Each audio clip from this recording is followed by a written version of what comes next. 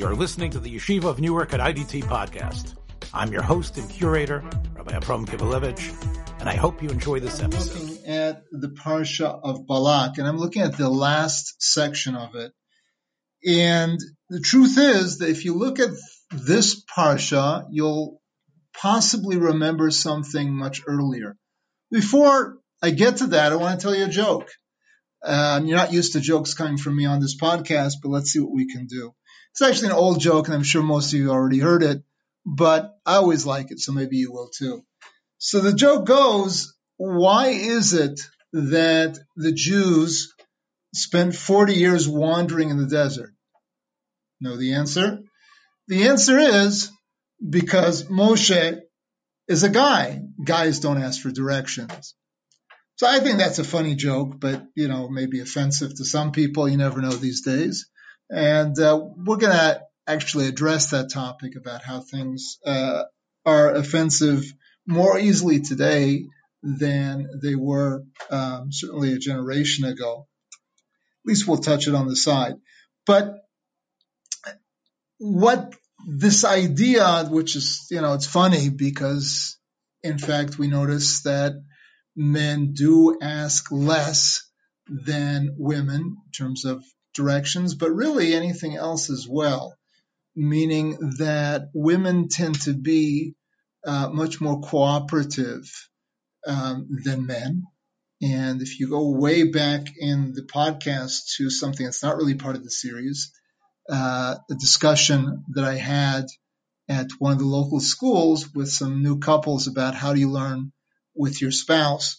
I discussed that men and women have different learning styles, and I've taught extensively with both groups and spent many years in women's Batei Midrash, and noticed over the years that the atmosphere is much more cooperative. There's much more of a natural sensitivity one to the other, of willingness to get help from the other, which in the men's Beit Midrash is much less the case, that men will tend to be much more competitive. Now, you can go into nurture, nature, whatever you want, but simply the reality as I saw it, and presumably for those who laughed at the joke, what makes the joke funny.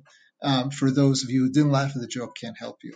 But be that as it may, the Parsha that we see is a development of something that we see earlier, and that is that Moshe in Parshat Bahalotcha, when the complaints begin in that Parsha, in chapter 11, Perek Yud Aleph, Moshe is beside himself, and his response is very interesting on many fronts.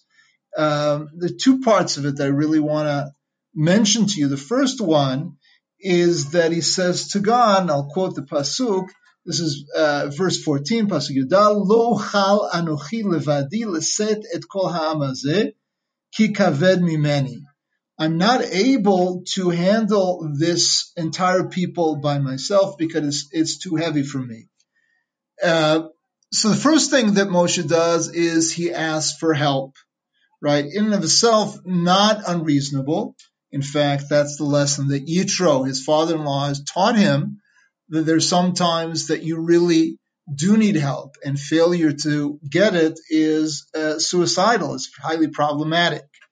So that's one side of the coin. But here, I would suggest that Moshe interprets it too widely, and I think that Rashi is on my side when in the next verse, which has an anomaly, Moshe calls God at as opposed to ata, you in the feminine. Rashi, a very interesting Rashi, we don't have time to delve into it, but Rashi says that feminine is to indicate, and I quote, Tashash kocho shel Moshe k'nekeva, that Moshe's strength became weakened like that of a female. Again, not interested in getting into stereotypes. There are some very strong women physically, weak men. But the point that Rashi is making is, I think, that Moshe's response was a rather feminine response, meaning that Moshe sought help, sought cooperation, sought others to help him. He wanted to ask for directions, but luckily he stopped in time. Be that as it may, Moshe is acting in a way that Rashi, I think, sees critically. And I think this week's Parshat Balak at the end, is an indication of that as well. If you want the full story, again, go into my essay this week in the Jewish Press, in print, hopefully online as well. Usually it's online, sometimes it's forgotten, but hopefully it'll be in there this week. And or you can, as I mentioned before, you can subscribe to it. You can go into my new website, and on and on. If you want to read it, all you have to do is Google, and you'll find a million ways to get it. But in any case, the short of it is that Moshe asked for leaders, and God gives him these leaders in Be'alotcha, at the beginning of the story. Now, I suggest we're coming to the end of the story. Where have these leaders been since they were established? Have you seen them? I certainly haven't. Through the Chet HaMeraglim, right, through the sin of the spies, through the various other sins, right? Where were they? And right before Pinchas takes on the mantle of leadership, the issue still seems to be, where are they? God says to Moshe, as the Israelites are cavorting with the Moabite women, get the leaders to do something. Right? It's a difficult psukim. There are different ways to understand it. But essentially, God says to Moshe, where are your leaders?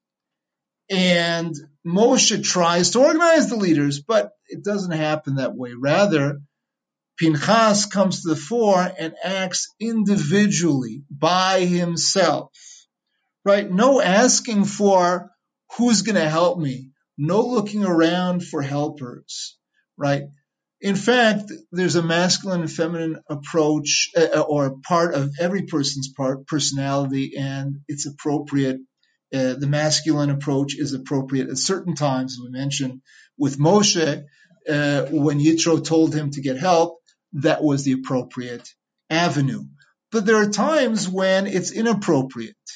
In fact, a friend of mine, this is going back to the beginning of the podcast, a friend of mine suggested that what we're seeing in the last several decades is a feminization of society, where we're perhaps rectifying and going to a different extreme that, up till now there's been conflict and war and toughness and a lack of cooperation, and that was an extreme level. And they were going to the other extreme where we're so careful about offending anyone and trying to always cooperate, even in times when the correct thing to do is to take the spear like Pinchas and to act. No one likes to do such things, neither did Pinchas. But there are times when a person must take action. And there's a time for one to display, whether one is male or female, to display the masculine side and the active side and the individualistic side that doesn't ask for directions, that doesn't ask for helpers, but acts when the time comes for him or her to act. And I think there's a lot to learn from this parsha. Yes, many times failure not to ask, not to get help is extremely problematic, right? Again, don't get lost in the desert for 40 years. But there are perhaps as many times where looking for help from others is really a cop-out from doing the work that we have to do. The issue comes up also in Pirkei Avot. Hillel is famous for saying, Im ein ani li mili, if I'm not going to do the job for myself, no one else is going to do it. And Rabbeinu Yonah on Pirkei Avot points out how important it is to have a person's constant voice weighing upon themselves. No one else is going to do that job for you. No one else is going to be reminding you and working with you every second of the day. That's a job you have to do yourself. So that's it for today. And I want to remind you to think about this and bring it into your own life. Yes, ask when you need to, but when you need to do the job. And part of that job may be to Thanks for joining us for another episode from the Yeshiva of Newark at IDT Podcast.